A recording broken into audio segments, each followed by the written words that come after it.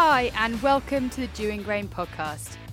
Each week we bring you the Dewing Grain market report, giving you up-to-date information and insider advice, followed by Farm Chat, where we catch up on agricultural issues while sampling a beer, Andrew's favourite bit. So let's start with Andrew Dewing and this week's market report. Welcome to the market report. What follows is my thoughts or gut instincts of what the market is going to do. It is not an instruction to trade. Any decisions to trade is yours.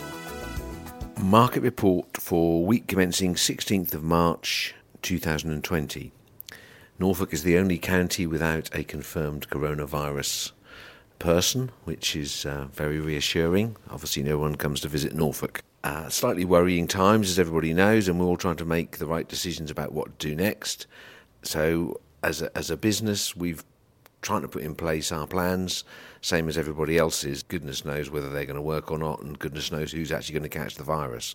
Anyway, hopefully it will be a nice mild experience and pass over quickly.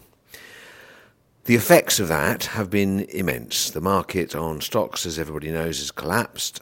The impact on cereal prices around the world and commodity prices in general has been pretty profound. We've been saved from the bulk of that in our cereal prices because the pound has weakened significantly. Now that's not a coronavirus weakness of the pound. It is every country has the same problem at the same time. It is obviously to do with our stance as a country negotiating Brexit at the moment. So the difference in 1.18 to the euro and 1.12.5, where we are at the point of recording, is about £8.20 a tonne that it's stopped from dropping. So every other country's had a significant drop in cereal prices. We've had a drop, but not a significant one. If the pound recovers, then obviously that will have the reverse effect. And this morning, this is recorded on the Friday, the market is looking like it's going to start sort of unchanged to slightly better, but the stock markets look pretty vulnerable again. So we shall see. With that in mind, predicting grain prices is quite a lot of the time precarious, but at this precise moment, this is an experience that no one's actually had before. So I would suggest the biggest shock has come in oilseed rape, which is, our advice on that has been to hold it, or that we believe certainly on new crop there's life in it. Old crop, we've been saying, look, get it done. Well, the market on old crop has come to sub 300, so 298x is the value first thing this morning. There was an €11 drop yesterday in oil prices. Oil values around the world are obviously plummeting due to lack of industry, lack of people travelling, and aeroplanes not flying, which is great for the environment, but not so sharp for oil prices. The impact on new crop has dropped that to 300 for harvest delivery. There is a problem with the crop, as you know. The fields are looking slightly more covered because the plants are growing enough to cover the bare patches, but there is an issue with a lack of supply of oilseed rape for next season, so that's a long-winded battle, that one, and I don't feel inclined to sell new crop oilseed rape, but that's with the lack of understanding of what happened next with the population of the planet and oil consumption. Moving on to grain prices, feed barley's easing back, 124x for April. There's still a boat or two that hasn't quite got filled. Once they're gone, I do not see that price going up. I've repeat the same mantra. If you have feed barley to trade, then get it out of your hair. Don't make yourself too busy doing spring work. Just say, right, I will sell it. Sell it for a month when you're not going to be busy, perhaps. But just, actually, it doesn't take that much thinking to go, do you know what? He's probably right, that bloke. I'll sell my feed barley. So pick up the phone and get on with it. Feed wheat.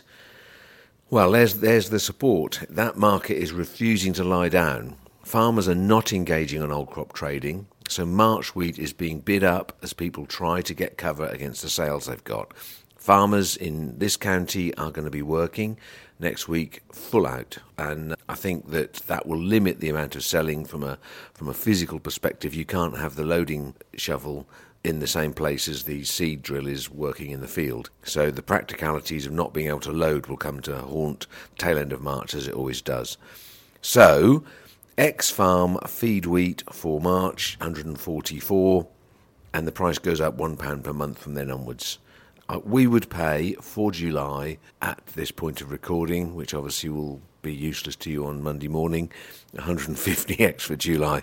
But hey, there could be some really exciting, dramatic movements in the market in the next day or so. So with that kind of sombre, kind of lost, not really knowing what to do, I would just say, as I end this report, that my underlying feeling is on cereal prices that they will continue to fall, with one, the coronavirus just kind of knocking the stuffing out of every market, and two, the sentiment, now that the weather is drying up, and I'm sorry if you're still underwater in Lincolnshire or somewhere, but now that it's drying up and fertilizer's going on and jobs are getting done and the crops are beginning to look green again, I think the sentiment aspect of that is going to bring the prices down a bit. So, subject to the pound also not cacking out even further in the next week or two, I do think it's going to drift backwards. We shall see. Thank you for listening. Please remember that any decision to trade on this opinion is yours. Wealth management company Brewin Dolphin has been helping families for many years to accumulate, grow, and protect their money to cope with a changing financial climate. Their services range from bespoke investment solutions to retirement planning and tax-efficient investing across their 32 offices. In East Anglia, they have offices in Norwich, Ipswich, and Cambridge. If you would like to know more, call Aidan Watts on 01603 733 300. Or look online for Brewin Dolphin. Capital at risk. Tax treatment depends on individual circumstances and can change. Brewin Dolphin is authorised and regulated by the FCA.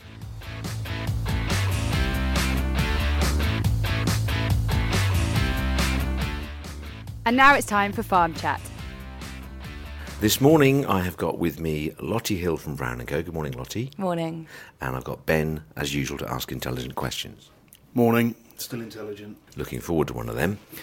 Right, Lottie, talk us through what you do. So I am based at Brown & Co. in the Norwich office, and I basically do all things agri-environmental. So specialising in agri-environmental schemes, whether that's for old ELS, HLS, so environmental entry-level stewardship and high-level stewardship, and the new countryside stewardship schemes as well. Okay. And that's obviously going to be the hottest topic of the next 5 years, isn't it? Yep, it's a good career choice. When a farmer walks in and he says, right, what do I do next, Brown & Co.? Mm-hmm. Do they just say, right, Lottie, off you go? I think so we kind of take the approach within the company to kind of do a whole business approach. So not only do we do the kind of the BPS, the CFAs with them, we also manage the environmental schemes. So lately, environmental stewardship and countryside stewardship is becoming more essential for kind of a guaranteed income, especially with the BPS transition period that's going to come up. We all know that BPS is decreasing, and the first year of that will be 2021. By the way, I've just got to say that, obviously all of these acronyms we've got to spell out. Well, no, there's most of our farmers know exactly what they are, but yep. To any listener, this is all about the government's policy of how they distribute money and what farmers need to do that. So if they have no trees, no hedges, nothing that they do, they don't get any money. HLS is higher. Level stewardship. So the old ELS, HLS were schemes that started from 2008 was the first year up until 2014, and they run 5 and 10 years respectively. And it's had a marked effect on agriculture in the sense that there is more diversity on farms, there is more awareness of what people should be doing to do environmental things correctly. And importantly, they were under EU funding. So we're going to have the change on the way that things are funded over the next 2-3 years as well. Okay. So moving from EU law to UK domestic law, which will be a benefit for the farming community. There should be slightly more flexibility in anything that's coming. Okay, I'm going to go straight into one of your subjects. Yep. I know Ben's got some questions, but it's the carbon trading. Carbon, yep. So the government produced a 25-year environment plan back in 2017 and then had a number of objectives identified within that. And one of those was basically planting more trees, climate change mitigation, that sort of thing. And one of the ways that they're looking at meeting one of these objectives is through the Woodland Carbon Guarantee. And the Woodland Carbon Guarantee is? So the Woodland Carbon Guarantee is a scheme based for 35 years in which landowners will plant trees on their land. Yep. They will fill out a kind of calculator to work out how much carbon that's going to sequate over a 35-year period. Does that depend on variety of tree? Yep, so natives or broadleafs will tend to sequate less carbon than your conifers. So, Bit of a shame, that. Yeah, it is. I've put in a tree. Is that Yep. a tenner? Is it as So simple as what's that? really interesting with the Woodland Carbon Guarantee is the government have introduced a reverse auction to determine the price of carbon. Right. So at the moment, the UK kind of carbon market, you're looking at about £15 a tonne. With the latest auction that was held back in January, some of the applications we put in got between £25 to £30 a tonne. Okay. This is the Brown & Co. auction. Yeah. So these are some of the clients we acted for. Okay. So, and this is an airline company that is saying, right, I want to neutralise my carbon and Yeah, I'm going so to buy carbon credits by... These are all registered on the Woodland Carbon Guarantee scheme. So we basically go, look, we've got this contract to sell 4 hectares of woodland. Over 35 years, it will sequester X amount of carbon. People that are looking to offset will then sign into that and then basically sign up a contract and buy that. Does that, I mean, to you, is that, should we not just be having the carbon and then not allow firms to do that? It's got to be funded by these firms paying that money to justify their exploitation of the planet, if you like. You know, it's are we really addressing the issue by allowing someone to buy off their bad And behaviour? offset. So This is an opinion of yours as opposed to Brown & Co. I'm just... So this Woodland Carbon Guarantee is a combination of two things. It's A, letting corporates try and offset their carbon, but also B, the UK government incentivising tree planting. Yeah. So it's kind of making two objectives there. Is the best carbon sink Yeah. trees? Yeah, I think that's Andrew's made a good point there. Yeah. Is a non-native conifer planted in a plot of land that won't attract UK natural wildlife potentially. I think an oak tree has huge amounts of wildlife, but won't do the carbon, will it? You're saying that a conifer Yeah. will absorb lots of carbon very quickly. I think it depends on the growth rate of the trees as well. So conifers tend to grow a lot quicker Yeah. than your deciduous native trees. And because this is only looking at a scheme for a 35-year period, because you're more likely to have greater growth, that tree can sequate more carbon over that period. As a short term, if we're talking 35 years as short term objective, that would be a better one to plant. There is nothing stopping anyone deciding that they want to plant a whole load of non-native conifer trees in order for the quickest return. That is something that the government doesn't look like they have addressed, but the majority of the applications that we've done has been more so landowners wanting to plant an area of woodland aesthetically, leaving legacy on their land, and they have tended to choose the native breeds and broadleaves. Okay, no, I mean it's interesting, and this government policy has all been finalised. I mean, this is all set in stone, or do you think there might be other changes down the line? It has been finalised, so I think the contracts are being signed shortly, and there'll be another reverse auction in June. So this is something that they're planning to continue. Okay.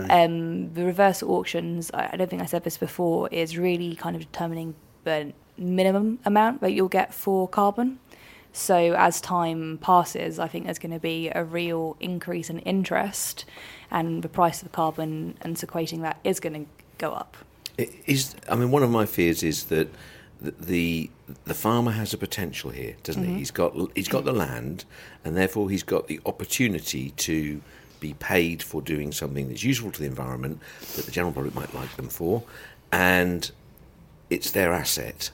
And if they're going to be subdivided by a number of firms, you included, Yep. everyone's going to say, oh, we've got the best carbon auction, and it's going to get, the slice of the pie is going to get kind of fragmented. Are they going to undersell themselves, is my point. I think when we have someone that comes and approaches us and says, look, I've got this area of land, what's the best thing to do with it? Yeah.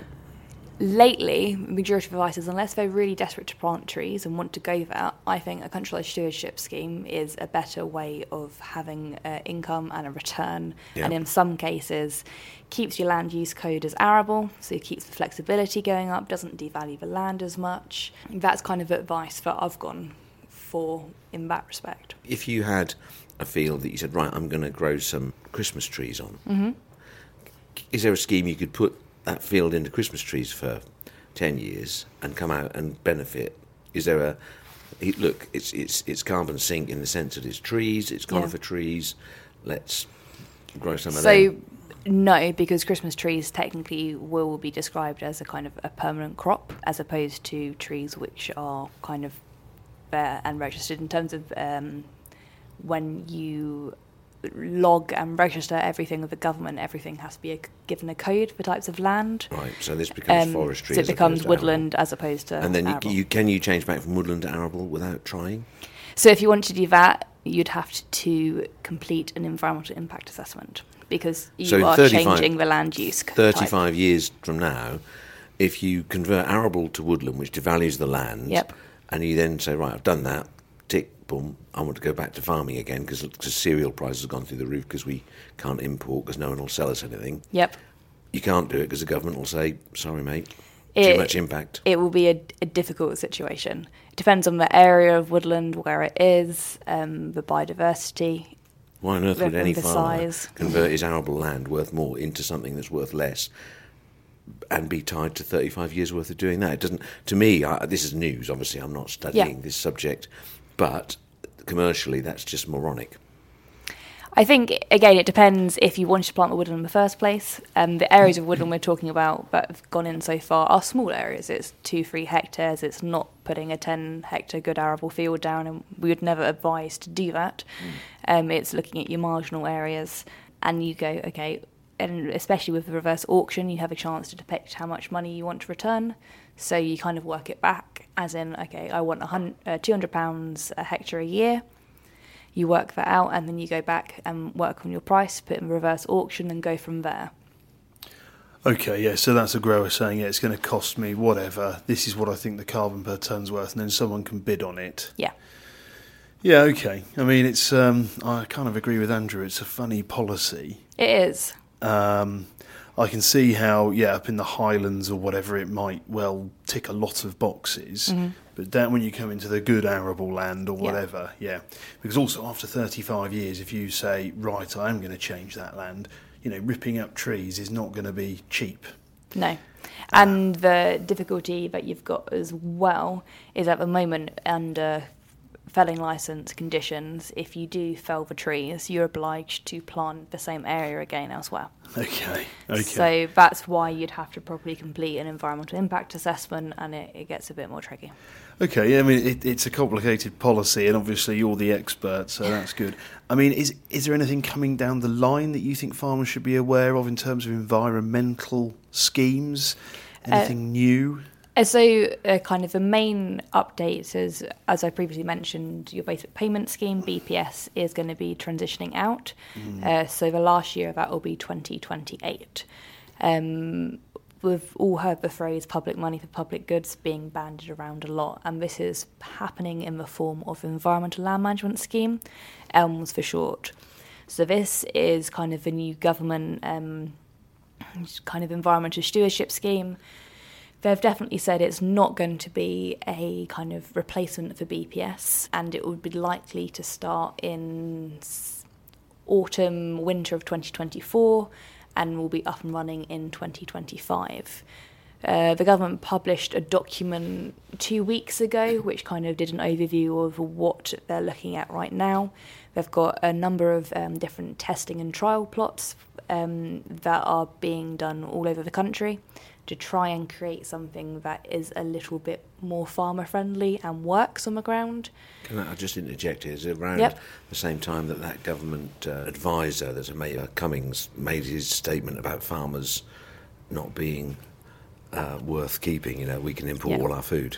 Yeah, well, that was one of his advisors. There's one of his advisors, and the government's denied any, but he happens to be a key advisor who goes to Number 10 regularly and has opinions on agricultural issues. Yeah, which is absolutely terrifying. It is, and it's, unfortunately, in some ways, the farming community almost have a battle to make their voices heard. What I would say with one thing that I listened to as at a conference with Natural Limb the other week, and they really kind of put the point down that with whatever new scheme is coming, so the environmental land management scheme, farmers need to engage with it, and in the first 1 to 2 years of it appearing, to really show what it's worth monetary and to keep that pot of funding in the farming community. If people don't engage with it, that pot of funding is going to go elsewhere. So you've mentioned the environmental land management schemes. How do you see that looking in the future? So at the moment, kind of the majority of information that's been released is quite vague. What we do know is there are going to be 3 tiers of it. So the first tier is going to be quite similar to the countryside stewardship that you've got already now. It's going to be looking at conserving what you've already got on land, farming environmentally, sustainably, that sort of thing. The second tier is going to be known as environmental enhancement. So we're looking at improving the conditions of the land, maybe planting more areas that are environmentally friendly. And the third one is going to be a landscape scale approach. So this is more likely to be your peatland restoration, salt marsh reclamation, proper land scale changes, which ideally you're going to be taking land out of farming production that's not going to go back in again. Okay. So these tiers are meant to be interchangeable. So once you're in one, you're not going to be stuck. I imagine the higher payments are going to be for this landscape scale approach. But you have got to bear in mind that once you go down that route, you're potentially for that area of land coming out of farming. Okay. I mean, yes, you as Brown and Co. and Savills, and you're all sort of powerful organisations who can go and talk to the government, can't you? So exactly. So we've recently, so I mentioned about the ELMS testing and trials pilots. Yeah. We've put one forward ourselves and have got it accepted. So this is a chance for us to kind of gather the views of the farming community and feed it directly into DEFRA for the new environmental management scheme.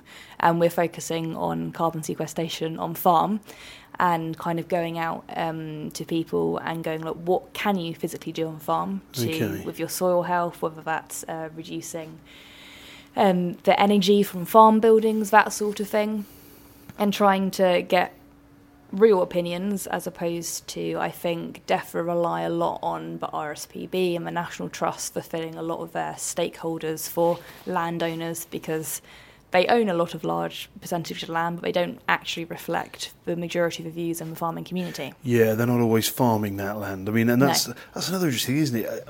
I'm thinking recently, we haven't heard anything from the DEFRA minister at all. No, seeing he's been appointed, and everyone was quite glad when George Eustace was put forward, it was not heard anything since. Yeah.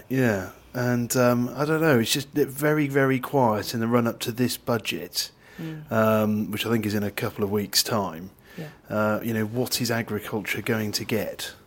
So, okay.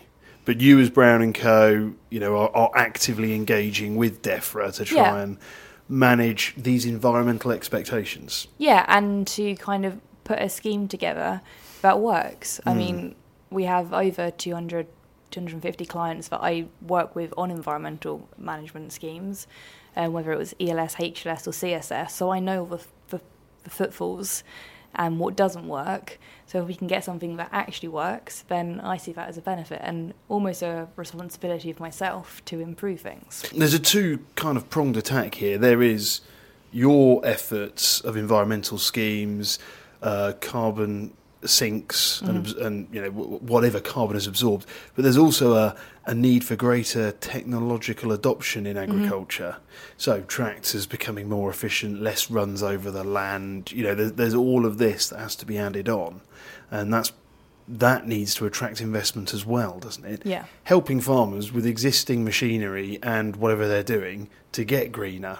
I mean, that would also make a lot of sense, wouldn't it? Yeah.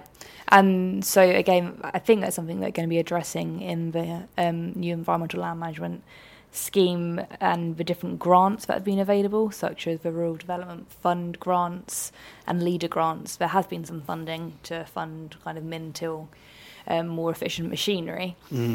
That has run out at the moment, but it's something that in the document that the government produced last week did identify there'll be more kind of grants and revenue streams to improve kind of efficiency on farm. Do you think there'll be a blueprint for production of crops to meet a green standard? And bearing in mind that Sainsbury's, Tesco's, all of the supermarkets are going to have a carbon commitment that says 0, and therefore all of the products that go into them is going to have to tick some boxes. And if a farmer can be rewarded for a certain piece of behaviour, that balances out what you're doing on your own farm. So therefore your product is good enough to go into a product that ends up in the supermarket. There's a value in that for the food product. If they sell all of their carbon credits out to an airline company, their own product, if they had a few carbon credits added to it, that would increase the value of their own product. In other words, if they sell themselves early, they might miss out on something that the food chain is going to have to do to meet their carbon commitment. So I think that's kind of identifying the difference between the way that corporate and the commercial sector is going to be in terms of legislations and what they require and the government, and they are going to be two separate things. Yeah. So it's working out which one you kind of want to align yourself with. Well, we have to be aligned to the farming community because our livelihood depends upon farmers producing cereals, and we need our cereals to be understood to be, if they are greener than importing couscous or importing, Black Sea wheat with all sorts of agrochemicals on that we're not allowed to use, all of those things. If we're perceived to be green, we need to know that needs to be valued by the food chain, doesn't it? It does. And it isn't going to happen immediately, is it? It's going to take some time to get that actually appreciated. And I think it also depends whether the corporations like Tesco's or Sainsbury's can see if they can make a profit off the consumer deciding that I'm going to pay a little bit more because I know that item has kind of been a carbon neutrally farmed, but whether actually people will is something completely different. I mean, I think we're coming back a debate we have day in, day out in our office is this level playing field. And if you're importing a product from the US, from the Black Sea, their standards are radically different to ours, and I'm going to say they're not going to be as carbon efficient as ours. No. And I think this is going to be a fight with the supermarkets to say, actually, if you're going to stack the shelves with lots of cheap food from all over the world that hasn't had its carbon footprint neutralised, and yet we're asking the British farmer to do this, I mean, there needs to be a really good look at this. Yeah, definitely. And unfortunately, so the British farming community always take an interest in what they're buying and kind of the regionality and locality of it. Only a small percentage of kind of the generic UK population do that. Other people just care about price point. No, but this really boils down to government. This is if you are not going to do a true assessment of a crop's green credentials as a statement, we're going to be carbon neutral.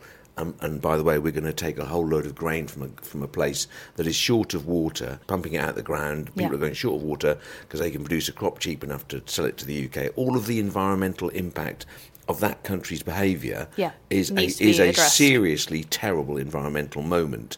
And if the idiot boy from the government saying, we might as well get rid of farmers because he can get it cheaper elsewhere, he's doing that purely... He has to take a responsibility for the effect that's going to happen in the world. He's basing that on GDP only. He's purely saying this is the cost of it. He's ignoring all of the environmental impact of shipping it from 13,000 miles away and how they grow it. Yeah. And that is completely mindless, thoughtless central London thinking. Yes. I think in address to that, it's locality is going to be a really important thing going forward. So ideally, if we take the UK as a whole area, where are you going to farm? You're going to farm the grade 1 arable land. The majority of East Anglia is going to be farmed. Because it's the better land, you can get inputs from it easily. Don't bother farming the uplands areas.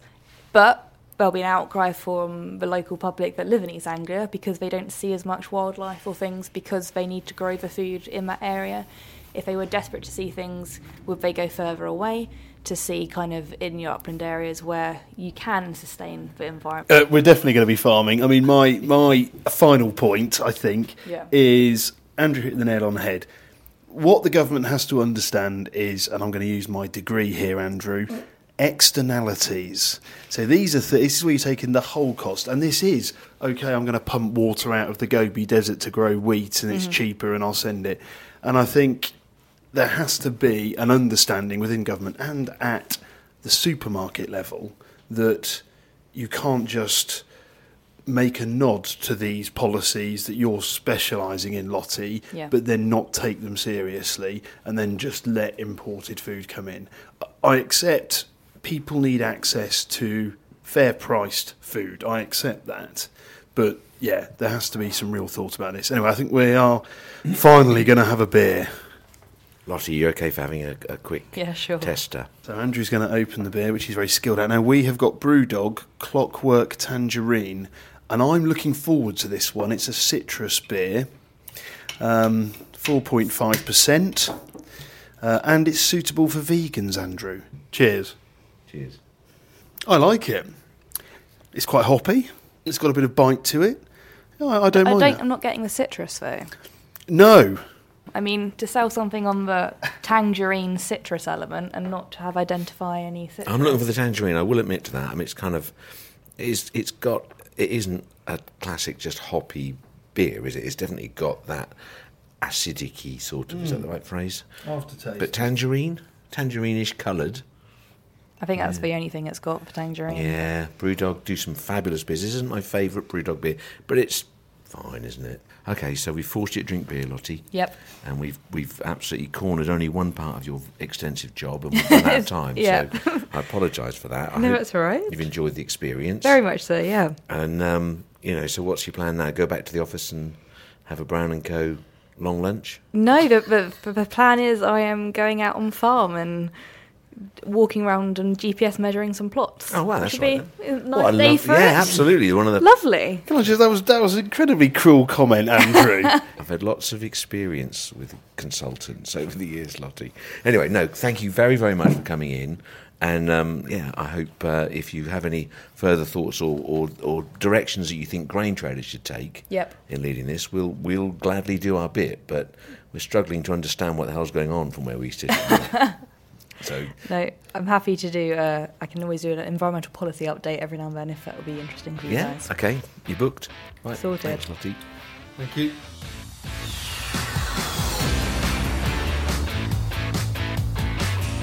Thanks for listening. Make sure you subscribe to get new episodes as they're released. Dewing Grain are independent and local grain traders. From seed supply to harvest movement and storage contracts, we can supply you with the best strategies to help you achieve the highest prices for your harvest. Call now on 01263 731 550 or email info@dewinggrain.co.uk or follow us on Twitter. We are @DewingGrain. The Dewing Grain podcast is produced by Tin Shed Productions in conjunction with East Coast Design Studio.